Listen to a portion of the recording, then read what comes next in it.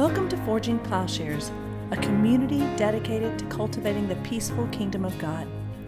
We hope this part of our ongoing conversation stimulates your mind and challenges your heart about what it means to be a follower of Jesus.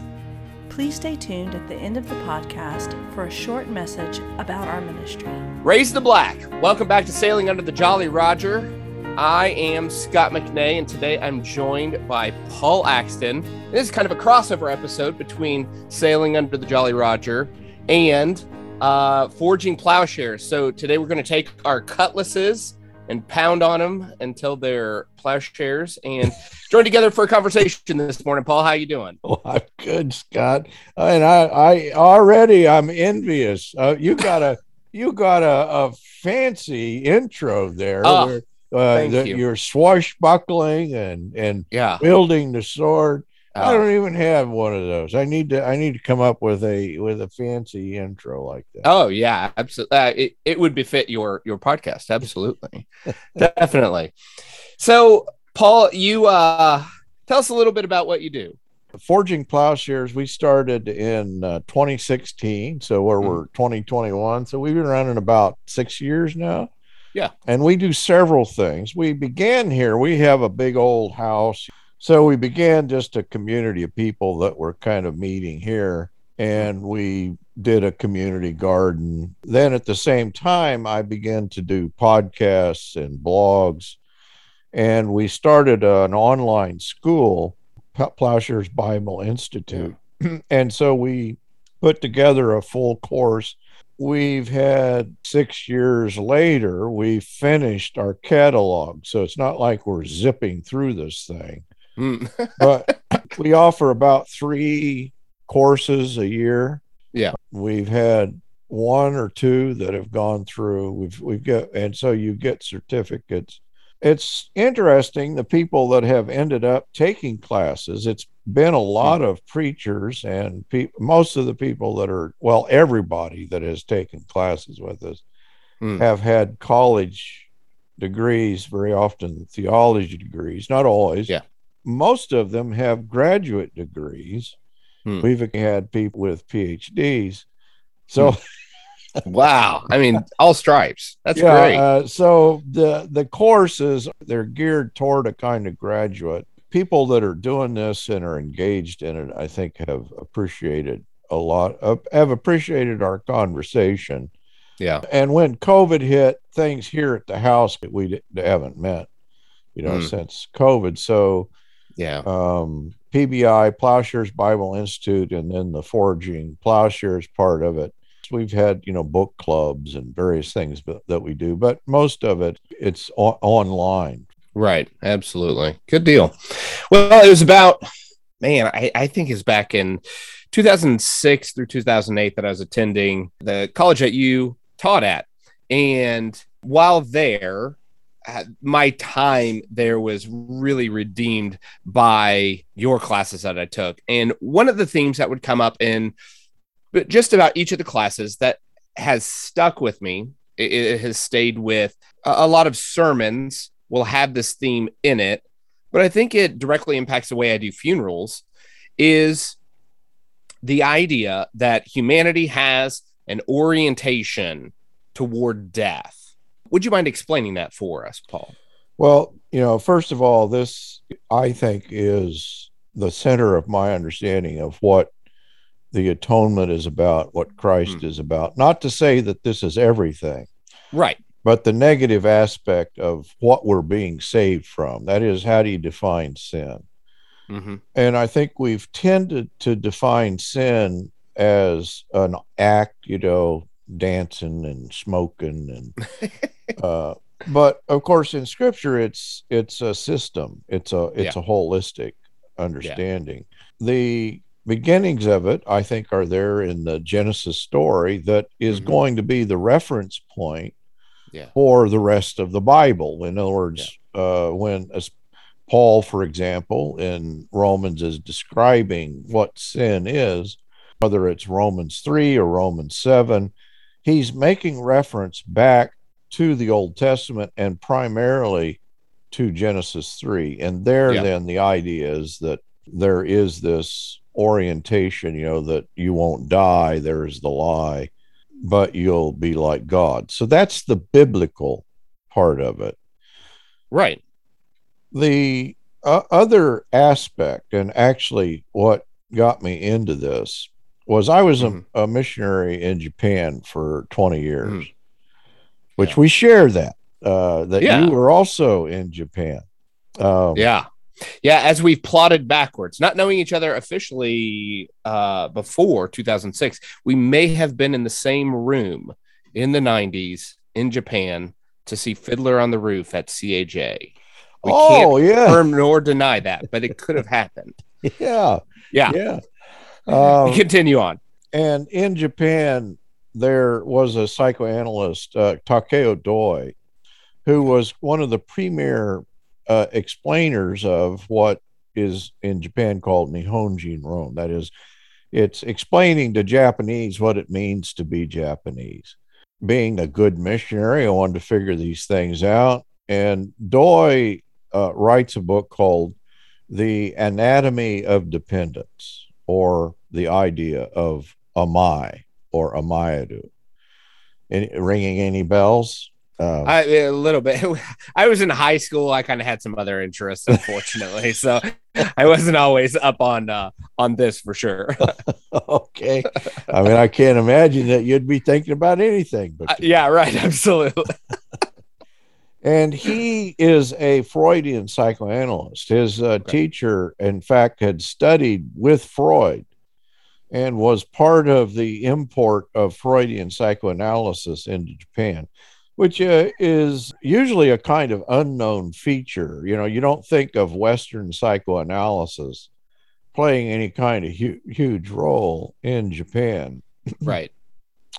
But it had been there. And of course, Japanese are not lent to going to psychoanalysts or therapists, though there's a profound need, obviously, because of the high suicide rate.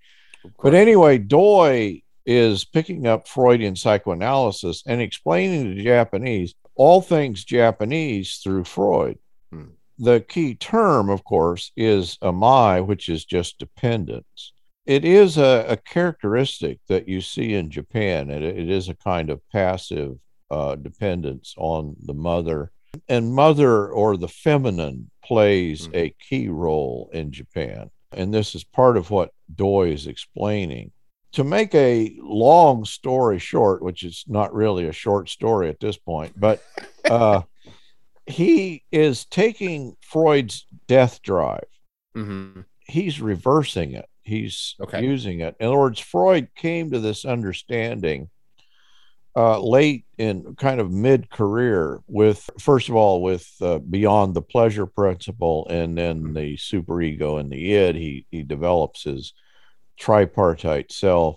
His whole notion of what the forces at play are going to shift from eros, or a kind of mono instinctualism, to a dual instincts. And that, for him, the sex thing, a big deal for Freud. When we think of Freud, we always think, it's about sex, and it's about the Oedipus complex and all that. Right. Yeah. Well, actually, Freud became unhappy with mono instinctualism. He poses this second instinct, the death drive. And this then is the inauguration of an alternative understanding of what it means to be human. Actually, we don't get so much of it in this country. So if you go study psychoanalysis, and which I've not done, but most people are going to say, we don't do Freud anymore. But of course, at some level, everybody, just the very foundation of the science is Freudian. Yeah. And it is based then on a kind of ego psychology. That is, it's based on the first half of Freud. The only people that are that it's on the continent and in France primarily, that they're going to pick up on the death drive, and they're going to develop a whole therapy. Jacques Lacan is the key person in this. There are other people, but he's one of the key persons to pick up on the death drive as kind of a centering factor in what it means. the role of death in the individual. And I'm saying all this, that is that two huge things are converging. Yeah. That is that there is this biblical understanding, right, that I think is huge. I just think it's everywhere. Right. That has in some way been missed. Right. And missed is the wrong word. Did everybody miss it? Right. Well, it'll show up but not in the central way theologically, because of bad theology. Right. So in penal substitution, in Augustinian original sin, because of these moves in Western theology, there has been a shift in focus away from describing in a practical way what sin is. Yeah. So what my understanding is, well, what the theologians missed, the psychoanalysts have picked up, and Lacan was aware of this. And he says, well, I'm just, he actually turns to Romans 7 and he locates his theory in the Apostle Paul, and especially Romans 7. And in this country, maybe the premier interpreter of all things Lacanian is Slavoj Žižek. Okay. Žižek, in certain circles, is kind of like the rock and roll star of that. He's kind of the wild man, and very popular on college campuses, and there's always a crowd. Part of the problem with Žižek is his popularity, because people have dismissed him. And so my work, what I've done in my book and my dissertation that the book is based on, I've broken this down that actually Freud, Lacan, Žižek, if you layer those three, you're going to make sense out of each of them. Žižek's kind of fascinating because he's always describing these things with these kind of penetrating insights. Right. You're never quite sure where it's coming from or, how he's doing this. And of course, my point is, well, he's just Lacanian. I mean, that's what he would say about himself. He's just reading Lacan. And what Lacan would say is, yeah, but I'm never doing anything but Freud. And so to understand what is taking place, I think Lacanian theory is quite insightful. And it is focused then on what we're talking about. Right. That is, what is a human being? What is the driving force in a human being? As I say this, we need to point out that Lacan and Žižek are atheists. Right. Oh, good point. Yeah, we should make that point. That little minor thing. Right. Absolutely. So any positive notion that we would bring into this from Christianity, they're not going to bring that in. They're just describing what a human being is without God or without that understanding. And so in terms of the Bible, and this is their own understanding, that they're going to read Paul's Romans 7 as kind of the beginning and end of everything. Žižek does some stuff with 6 and 8, but otherwise he's really focused, and Lacan does the same thing. You can read their whole theory into Romans 7, or another way of saying that is you can read their whole theory into the depiction of what sin amounts to. Right. And in this understanding, I think it's a theological development that is applied in a kind of therapeutic way, in a kind of diagnosis of what the human condition is. In other words, Freud is just dealing with sick people. Yeah. And Lacan, they're true doctors. They're trying to heal people. And step one in healing people was, what's wrong with you? Right. And the focus then becomes, well, it is this negative thing, this negative force. Why do people hurt themselves? Why are people masochistic? Why do they compulsively destroy themselves? Right. And so what they're describing is what the Bible is describing. what is this destructive force in human personality and human civilization? Right. Freud is big. I'm not saying he's correct, but he just is all inclusive in his description of civilization and its discontents, and what's the human sickness. In a sense, there's no great mystery in saying what's wrong. Well, what's wrong with people is they're destructive. They kill one another. They're violent, and they are destructive to themselves. And why? That's the question. What is the anatomy of human violence, of masochism and sadism? Why do people hurt themselves and others? Or to state it in different terms, why don't people love their neighbor? And the answer, I think, is in the biblical depiction of sin, understanding sin then as this orientation. What is sin? What is it that's taking place in Paul's depiction of the problem? Right. And he is going to describe then this orientation to the law, and what he means by the law. It is just this universal symbolic order that is death dealing. And what is the resolution to that? Well, it is to displace that orientation with new life in Christ. Right. Absolutely. That's a long answer to your one. It takes a while to get to the punchline sometimes, and that's important is the due diligence. I think in the church world, I was talking through with someone about this the other day. A lot of times we talk about sin as this, or the relation between sin and death, or people's understanding of Genesis 3, or the problem that exists, which is a misreading of the text, which is don't sin or you die. And by die, we mean roast in hell. And that's like the whole understanding. I mean, that's what we're all trying to avoid. And it's too late. We've all sinned.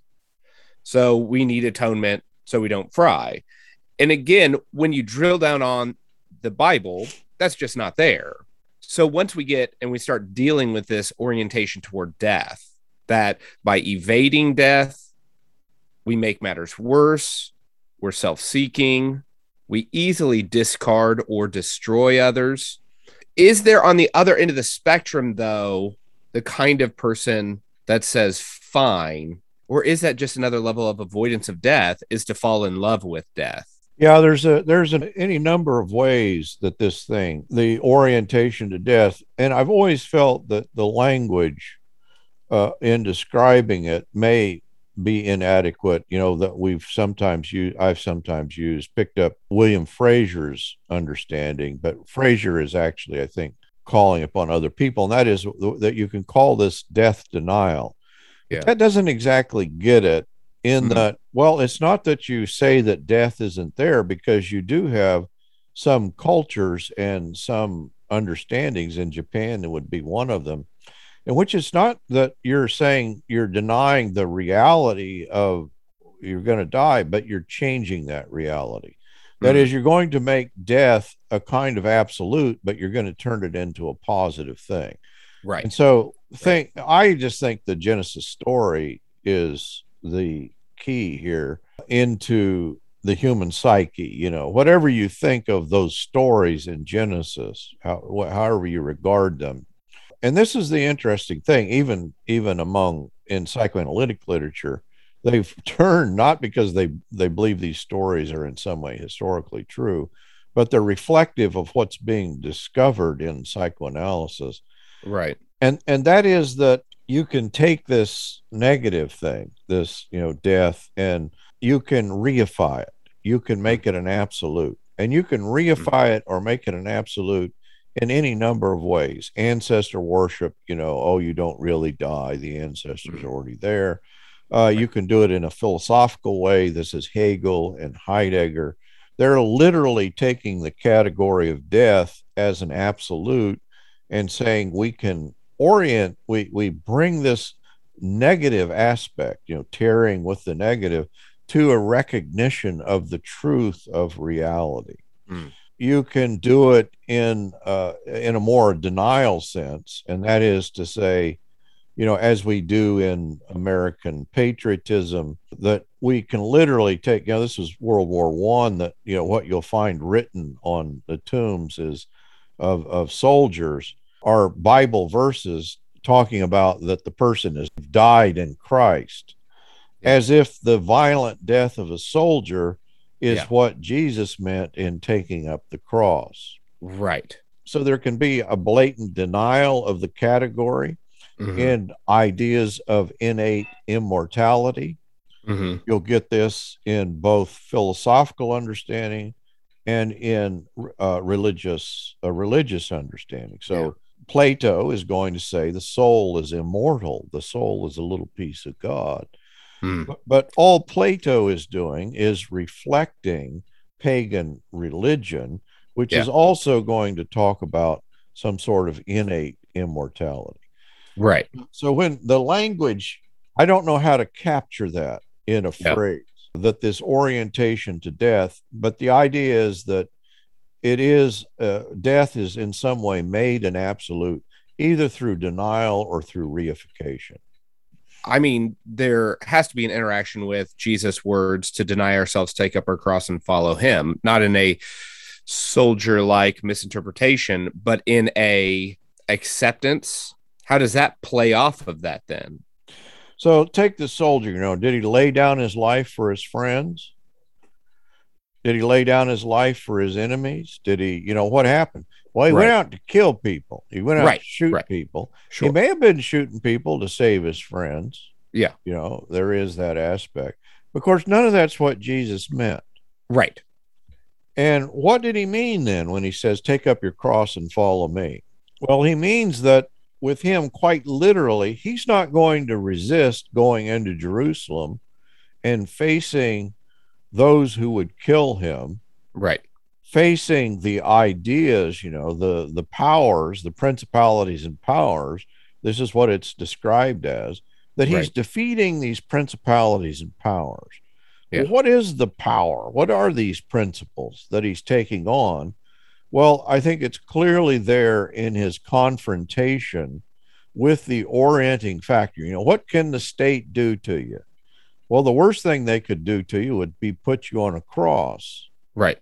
And so there is this sense that the orientation of Christ is not resistance or denial in the sense of, running the other way, but he's going to march into Jerusalem. He's going to take up the cross. And of course, there's, just a basic fear element here that Paul in Romans and the writer of Hebrews, but also elsewhere, that sin is always caught up in fear. Yeah. And that's the way the writer of Hebrews describes that we are under the fear of death. Yeah. And that too, that needs some translation, because I don't know that any of us just go around shaking at the idea, at the prospect. Oh, that some people do. Some people literally are afraid of, and of course, at the point that we're dying, it may be that we're gripped by that fear. But I think even more than that, that the thing that Jesus did in taking up the cross willingly describes then our own attitude toward understanding that this thing is not an absolute. It is not the controlling factor in our life. That is, that people can, they can kill you. Yeah. But that's not the worst thing that could happen to you. And so this is the power of resurrection. Absolutely. And resurrection power then is supposed to be a reorientation, that we are able to face this reality. To not, in other words, death is no longer the controlling reality. Yeah. And by death, we mean all the things that go with that. Yeah. That is, what is jealousy? What is envy? What is hatred? What is violence? Yeah. Well, there is a sense that they're all a part of this kind of zero-sum game that we're describing. Yeah. And once you can undo the anatomy of that negative orientation, what we're describing in taking up the cross, we can understand, oh, that's connected to an ethic. That's Yes. connected to the ethic of love. I can love my neighbor. Yes. I can afford to do that. I can afford. Ooh, I like that word afford. Yeah, maybe I haven't used that. That is good. As long as you're in a zero-sum game. Yeah. There's only so much stuff to go around. Yeah. It's kind of every man for himself. And that's kind of the desperate circumstance that I think we put ourselves into in our drive to establish ourselves, in our greed, in our, I want to be somebody. Yeah. Well, what we're trying to do is gain life on our own terms. But what we have in Christ is that life is freely given to us in Christ. Yeah. Well, I think there's this idea in the culture that we are limitless, or how do we push as far to our limitedness that we can? When you couple that with the fear of missing out, the fear that someone else has a better experience out there and I'm not doing that, I'm missing out on something. Or just the idea that there are 24 hours in a day and 7 days in a week. The idea that we could neglect our family, our church, our neighbors, the poor.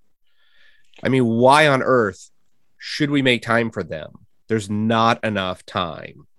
And if everyone collectively just grabbed their bootstraps, we could just move along. Because I only have so much time on this earth and I want to squeeze every ounce of it for me and maybe a couple people around me because I like them.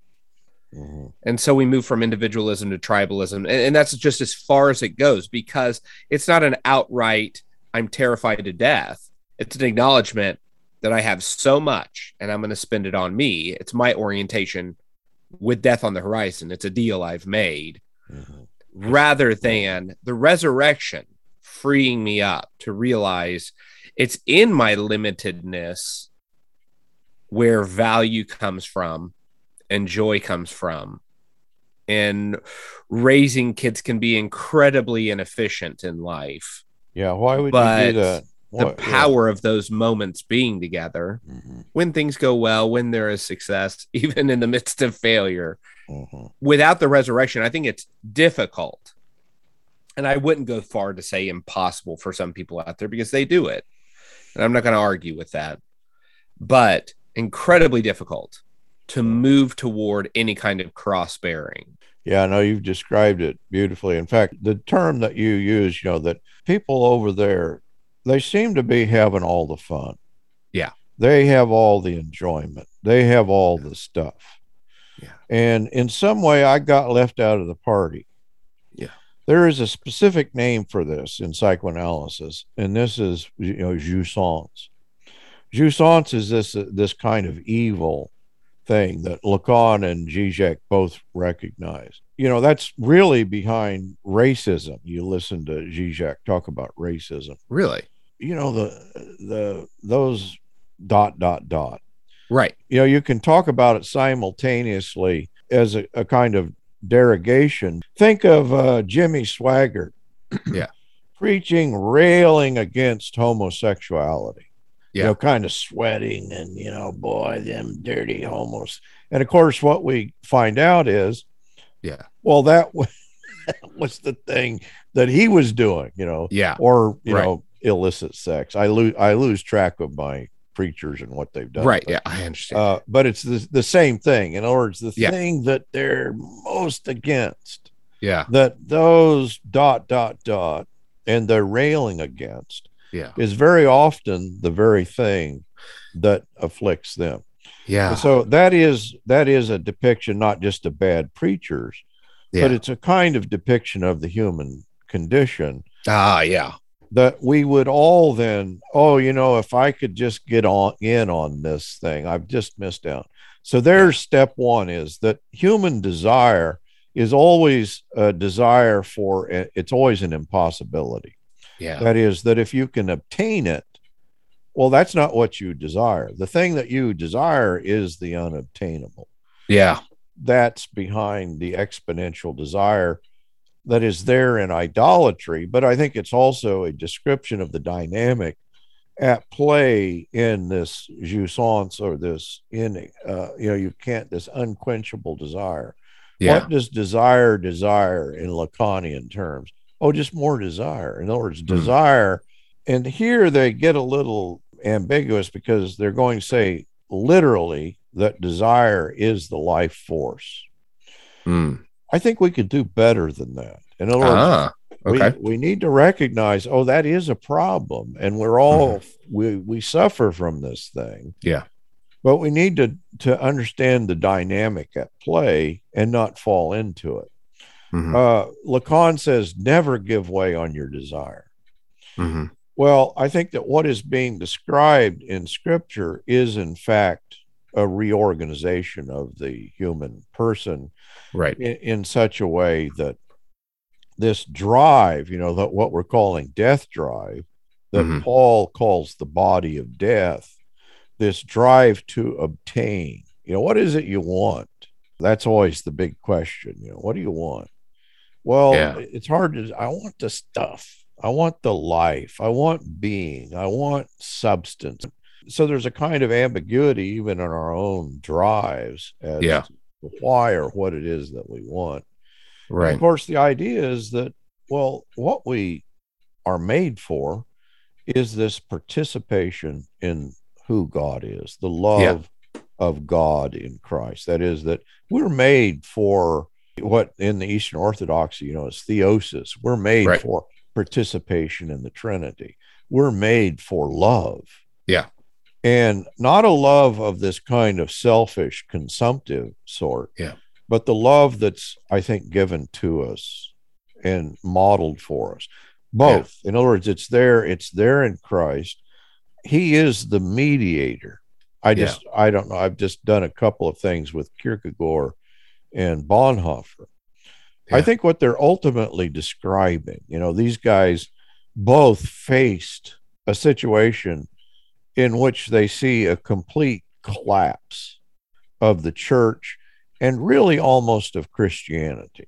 That is very similar, is it, Scott? To a situation that we're living through in which this thing ain't working. The church is part of it's complicit in the evil, as I'm not equating. I was go ahead. Listening to the Holy Post this week, and Skye Jethani was interviewing Alan Noble over his new book. I think it's You Are Not Your Own, that's coming out in October. And on page 3, there was this, he asked him about a line he had written, which was, if everyone in America started going to church, very little would change. Yeah. And that's just a gut punch to, let's take it back to desire, or even that sense of limitedness, in not accepting that we're limited, which I think Christians struggle with as much as everyone else, and shouldn't, but do. We are just left just as unsatisfied, just as much anxious, and even worse yet, we have another dimension to be worried about. Maybe we're not spiritual enough. Maybe we don't have enough spiritual decor in our office. Whatever it is. Unfortunately, we then have web pages dedicated to 7 ways to be holier about this and 3 ways to be a better husband. And I wouldn't discredit all of it, but man, it looks like the magazines you see in line at Walmart, just with a bend toward scripture or spirituality to them. And they're just as vapid. They don't carry substance, and they keep us coming back to the question of why am I not good enough, and needing this mediator, this desire that's just unquenchable, with this really consumeristic edge to it. You're describing Bonhoeffer's turn here. He talks about worldliness in a good fashion. In other words, that he literally says, let's give up on the project of being a priestly type, of being a saint, of being something that, in other words, what he's describing is this idea of an identity. And he says, no, the point is to be human. And we're missing out on our humanity in false understanding or a false notion of identity. And so both Kierkegaard and Bonhoeffer talk about worldliness in a positive sense, not in the negative way that the scripture mentions worldliness, but that is that our tendency, and you can describe this in two ways. We're always departing, in a kind of heaven-oriented Christianity. I want to go to heaven when I die. But there's also the sense that we're also always kind of departing from the immediate situation, in that, because in a kind of using the situation to obtain, or let me use a different language, in the language of shame, that in trying to establish ourselves, in trying to be something, there is the sense that we're never going to turn to the person in front of us or the situation in front of us, that establishing ourselves is in some way always a departure from the immediate, from the now, from earth, from worldliness, from embodiedness. Right. And you can't love people unless you're there for them. You can't love people unless you're present for them. And of course, what we're describing are people that are always hiding out. That's the shame condition. We can never, in a sense, be in the present moment because of, we don't have it and we would obtain it if you'll follow these 10 steps, and I think that's what you're describing. Yeah. Well, no, really, we just have, we have to just be human. Yeah. Our goal is not to be God. Yeah. If you're listening and you're Eastern Orthodox, the idea of theosis, I think this is true to theosis. Yeah. That is that who is Christ? Yeah. And this is both Kierkegaard and Bonhoeffer. They're very Lutheran in this, and this is the good side of Lutheranism. They're going to focus on the humanity of Christ. In other words, this is Luther's phrase that God died on the cross. Yeah. What he means by that is that Jesus is fully divine and fully human, and you can't separate those two things. You can't divide out the divinity and the humanity. Right. And so in following Christ, it's not like we're going to depart up into the air. It's that we're going to become incarnate. We're going to become fully present. We're going to become embodied. Right. In other words, our problem is we're disincarnate. We tend to float off from the situations that we find ourselves in. And Bonhoeffer describes this, in Life Together. If you're always looking for the perfect community, the actual people that I have to deal with, they're pretty troublesome. If I could just shift it, switch them out for a little better company. Yeah, right. Absolutely. This would go better.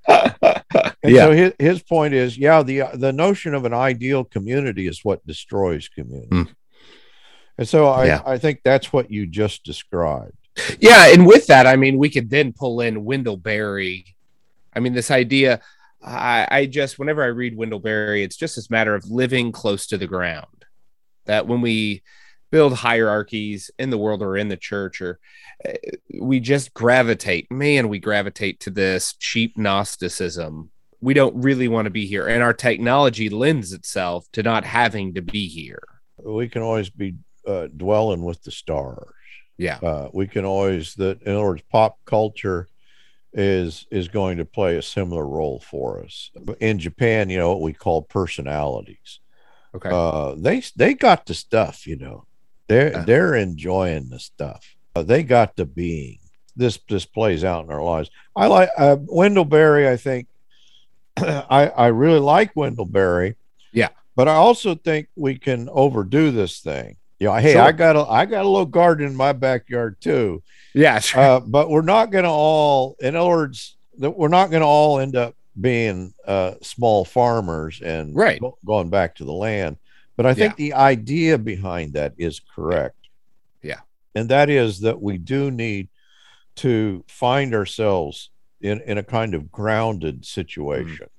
Yeah. As you know, I preach out in a little bitty church. Yeah. And I just love it. Because these people have been there their whole life.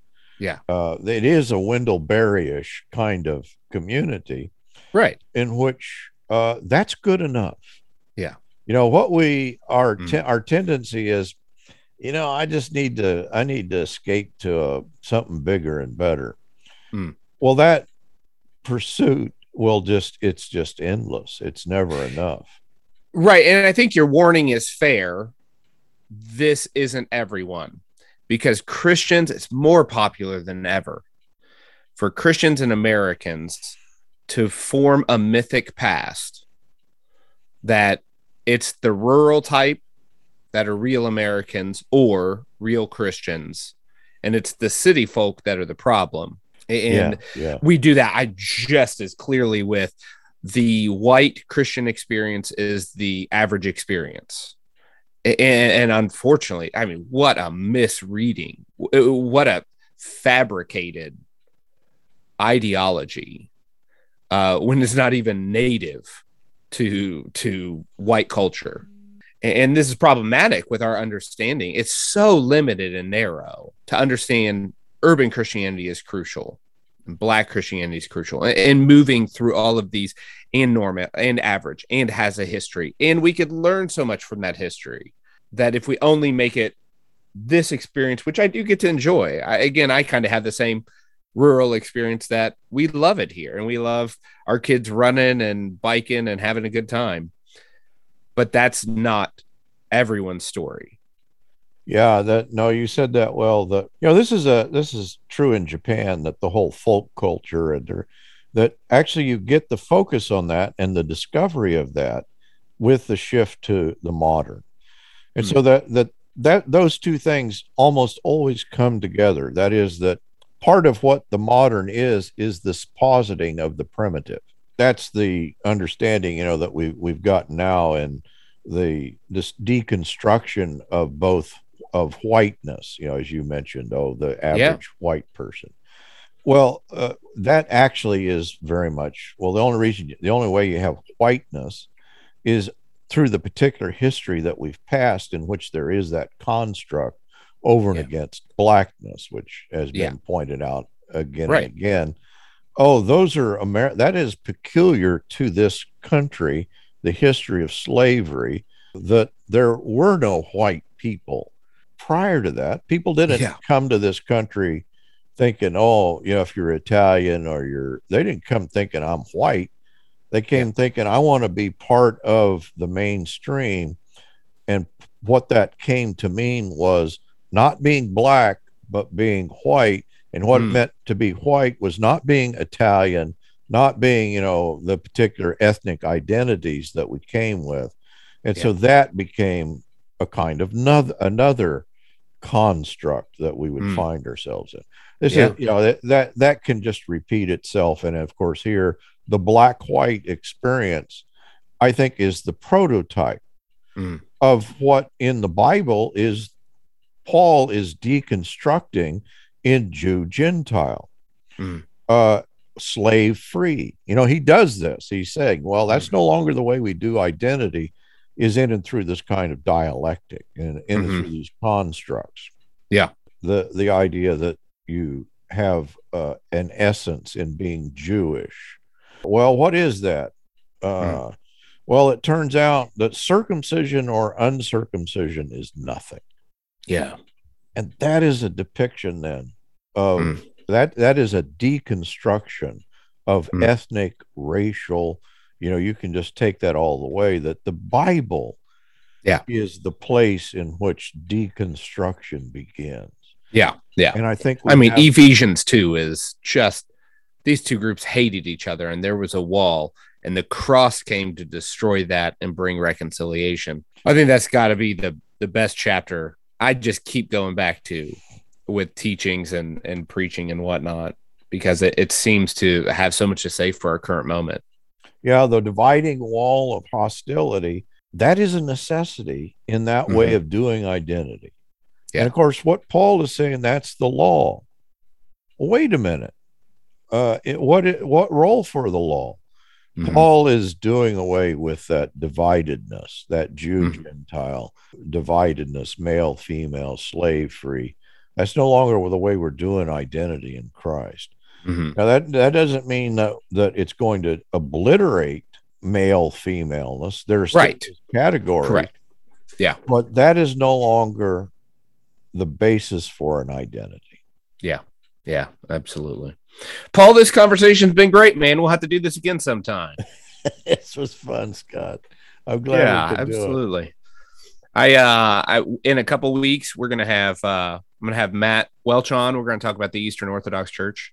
Oh, great! Greek Orthodox Church. And I'm glad you got. Matt has been on a lot of our podcasts. I don't know that he loves doing it or not. Oh, okay, got it. It's duly noted. And then treat him gently. Yeah, I got it. Absolutely. And I think in a couple of weeks, as I mentioned, I'm going to do a baseball episode. So it's going to be a lot of fun. You got to do Japanese baseball? Well, not yet. I haven't read up on Japanese baseball, but we'll get ready for baseball postseason here. And then I'll be reviewing Dave Bentley Hart's The Perfect Game. That's probably my favorite article by him. So...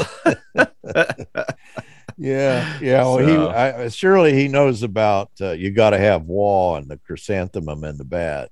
I'm sure he does. I think it even comes up in that article because he references Japanese baseball. Yeah, he talks about how the Japanese are amazing because they can walk away with a tie, but in America, it's a battle to the death kind of a deal. Oh yeah, no. In Japan, it's the how much gambaru, how much you've endured, and it's the spirit of the game. It's it's not the score at the end of the game. Yeah. It's the how much you've invested in. Nice. Yeah. That's awesome. Forging Plowshares is a community dedicated to cultivating the peaceful kingdom by providing in-depth, transformative biblical and theological education and discipleship. If you have found this podcast valuable, please remember to share on social media. If you have questions about what you've heard, or if you'd like to learn more about how you can get involved with Forging Plowshares or even support this ministry financially, please visit our website, forgingplowshares.org.